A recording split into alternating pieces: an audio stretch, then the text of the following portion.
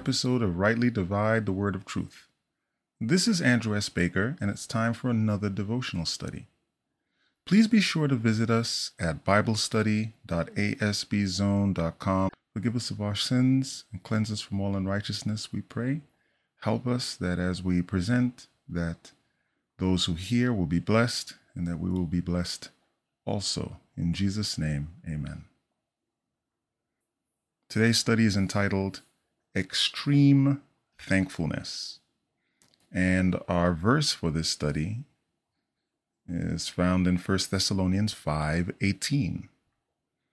The Apostle Paul says, "In everything give thanks, for this is the will of God in Christ Jesus concerning you." 1 Thessalonians 5:18. At this time of the year, we are often reminded to be thankful, at least in the United States, because of Thanksgiving. And also as we come to the end of the year, for many people, it's a time of reflection, preparation for the new year, just a time to think about all that is going on, all that has gone on, and, refocus, rededicate, reconsecrate, as the case might be. And I personally have a lot to be thankful for, a lot to be thankful for. This verse in particular is a challenging verse. This section of the letter to the Thessalonians is challenging. But for me, this verse is challenging because the Apostle Paul says, "In everything give thanks." And I know that in many podcasts, I've pointed out that words like all and eternal and everlasting can be contextual, right? In that you have to look at everything that is being said and determine if, in fact, there are any qualifiers or exceptions. But there's no exception here. There's no exception. If you go through these verses, you will not find an exception. It says, "In everything give thanks," not in most things, not in good things, not in tolerable things, not in most things, not in as best as you can. The apostle says, "In everything give thanks, for this is the will of God in Christ Jesus concerning you." We have to be willing to be thankful for when things go well, when things go wrong, when nothing appears to have happened. We still need to be thankful. It's a state of mind that for me requires a lot of focus because it's easy to complain. It's easy to be frustrated. I like planning things out. I like having an idea of how things are going to work. I like things to be somewhat scripted, somewhat plotted and planned, right? I'm a technologist by trade, but I am a person who doesn't really like surprises. I don't really like risk. I like things to be mapped out. I like to think of contingencies and understand what might go wrong and try and work against it. And there are aspects of life where that is not a bad thing, but there are some aspects of life where it's not a good thing. It interferes with faith. And for the most part, I can separate them, right? I can be meticulous in planning in certain aspects of life and be open to providential moves in other aspects of life. But the truth is, it's harder to do that. It's harder to let things happen. And that means that when things don't go the way that I had hoped that they would, there's some grumpiness that can come into play. There's some unhappiness that can come into play. And I'm reminded of this verse very frequently, in which case I have to just say to the Lord, "Thank you for the situation that I find myself in." Right? Thank you. You're allowing this to happen to me for a reason. Sometimes God shares with me the reason in real time or near real time. Sometimes he shares it with me afterwards when I'm thinking about something. Later, he'll say, and this is why.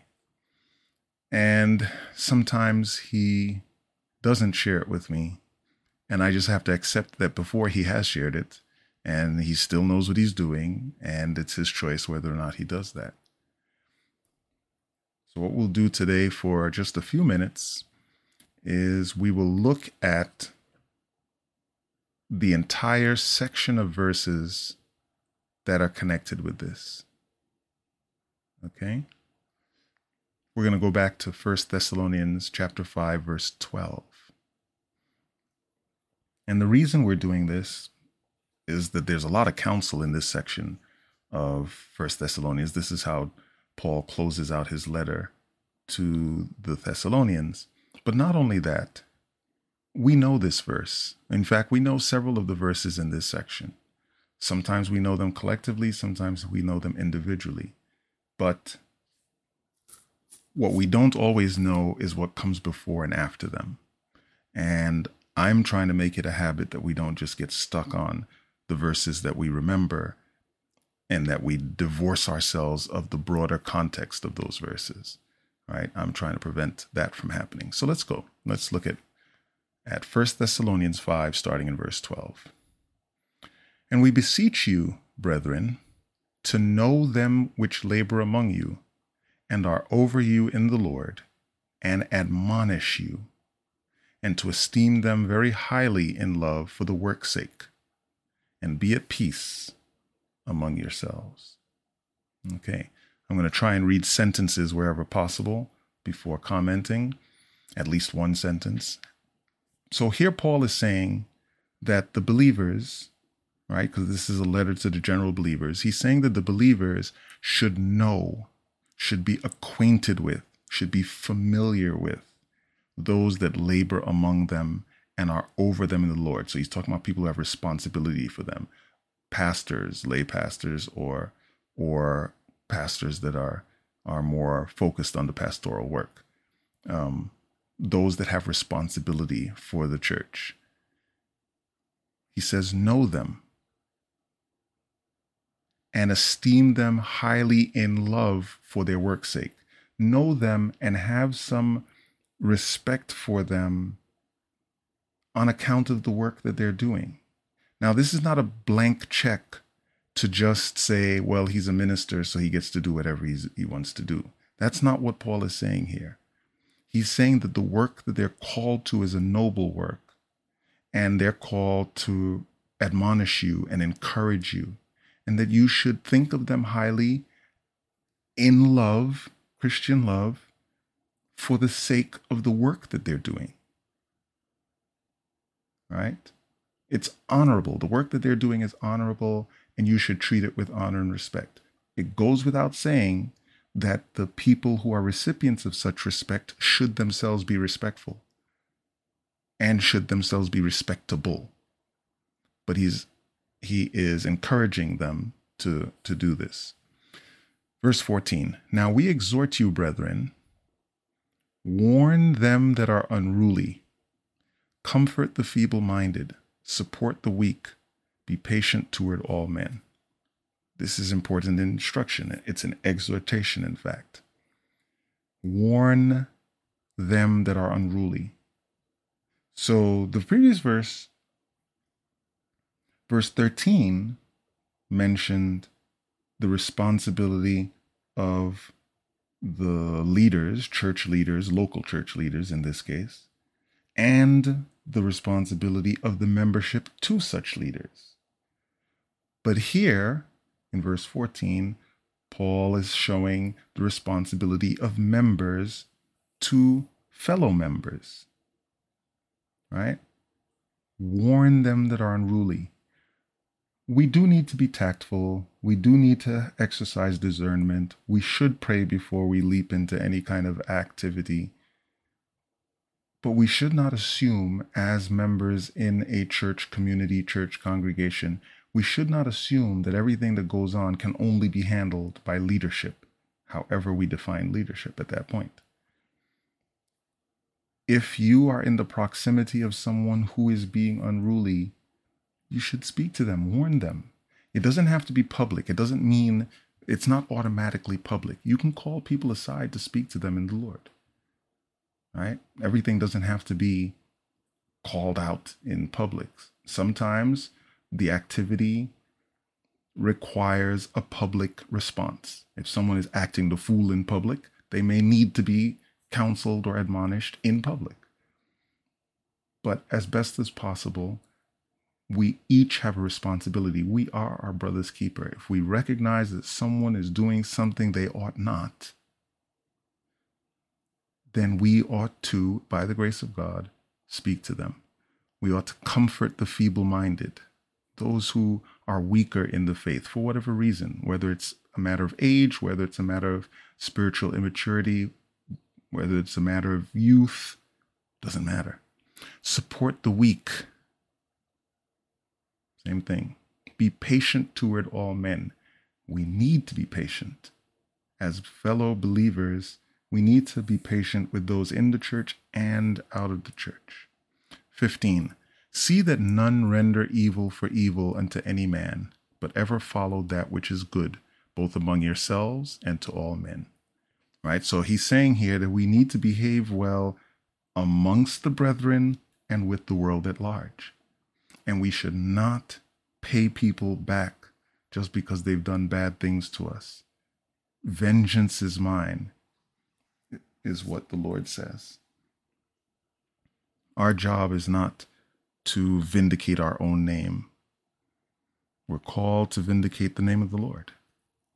We're called to magnify the name of the Lord. God will execute judgment. God will execute vengeance at the time of his choosing. And when he does, all the balances will be cleared. We don't need to look into it for ourselves. Here come some of the verses we do recognize. Rejoice evermore. Pray without ceasing. In everything give thanks, for this is the will of God in Christ Jesus concerning you. Quench not the spirit. Despise not prophesying. Prove all things. Hold fast that which is good. Very interesting. Verse 19, quench not the spirit. Does it belong to verse 20? Is that its close association? Because there's something to be said for don't quench the spirit by despising prophesying, right? That you could string those two verses together and look at it that way. But you could also string 18 and 19 together, or 16 through 19 together, right? Imagine, in everything give thanks, for this is the will of God in Christ Jesus concerning you. Don't quench the spirit by being a complainer, right? It could have been written that way. There's nothing that forces 19 to be only bound to 20. Prove all things. Hold fast that which is good. 20 and 21 go together. 19 can go along with them, but it can also go along with 18. Verse 22 says, abstain from all appearance of evil. Imagine that. We are called not only to be righteous, not only to operate in integrity, but we can't even allow ourselves to engage in activities that would confuse people as to whether or not we're doing right. We need to avoid even the appearance of evil. And then here's the promise in 23. And the very God of peace sanctify you wholly.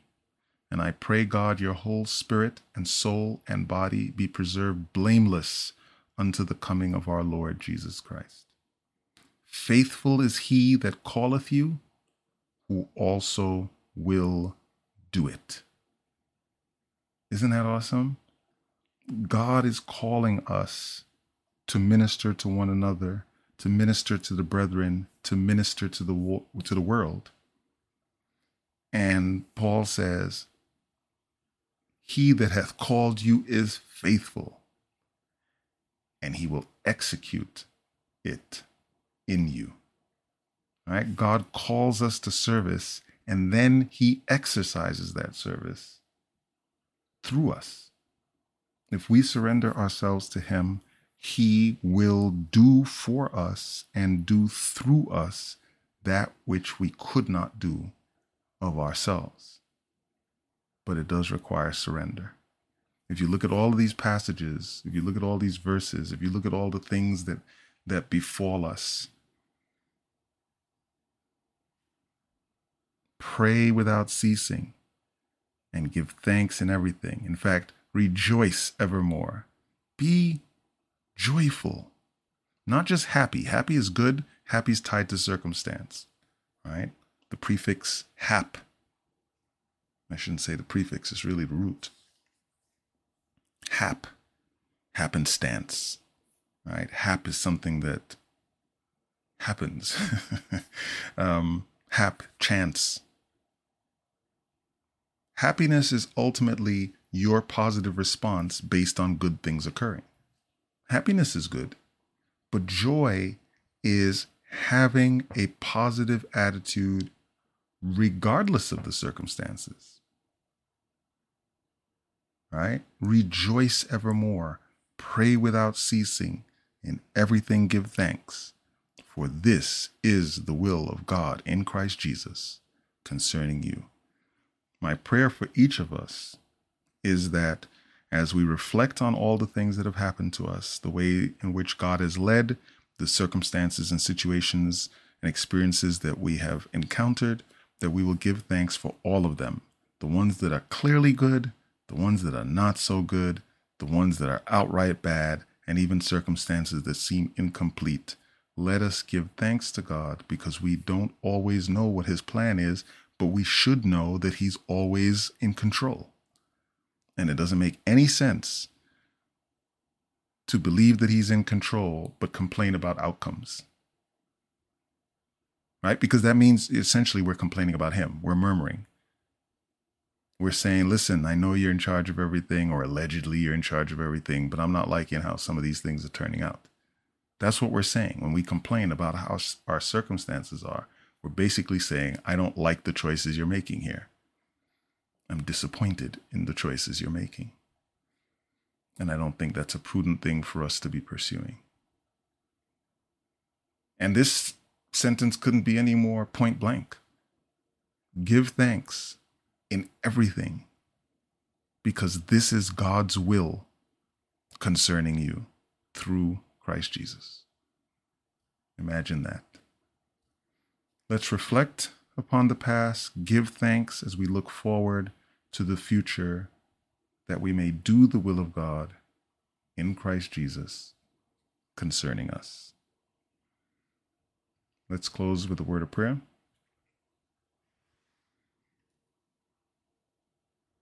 Dear Heavenly Father, we thank you, Lord, for your mercy and goodness and love. Help us to be more thankful, more grateful. Help us to be more focused. Help us, Lord, to do and say those things that are right and pleasing in your sight. Forgive us of our sins and cleanse us from all unrighteousness, Lord. We are unworthy of your many blessings, but you have promised certain things to us, and we ask you to help us to hold on to those promises. Please bless us despite our unworthiness, and help us to be willing to be converted, to be changed, and to help others to accept your gospel. Bless us, we pray. Be with this ministry, and may it go to do the work that you have called it to do. In Jesus' name, amen. Thanks again for listening to this podcast. You can reach us via email at biblequestions@asbzone.com. We look forward to hearing from you, whether you have questions, comments, suggestions, or concerns. We also recommend that you check out the True Wisdom podcast, where Robert and I discuss stories and topics together. Both of these podcasts can be found on over a dozen platforms, including Amazon Music, Apple Podcasts, Spotify, and more. Please remember our ministries in your prayers. Until we meet again next time, may God richly bless you as you prayerfully study and share His holy word.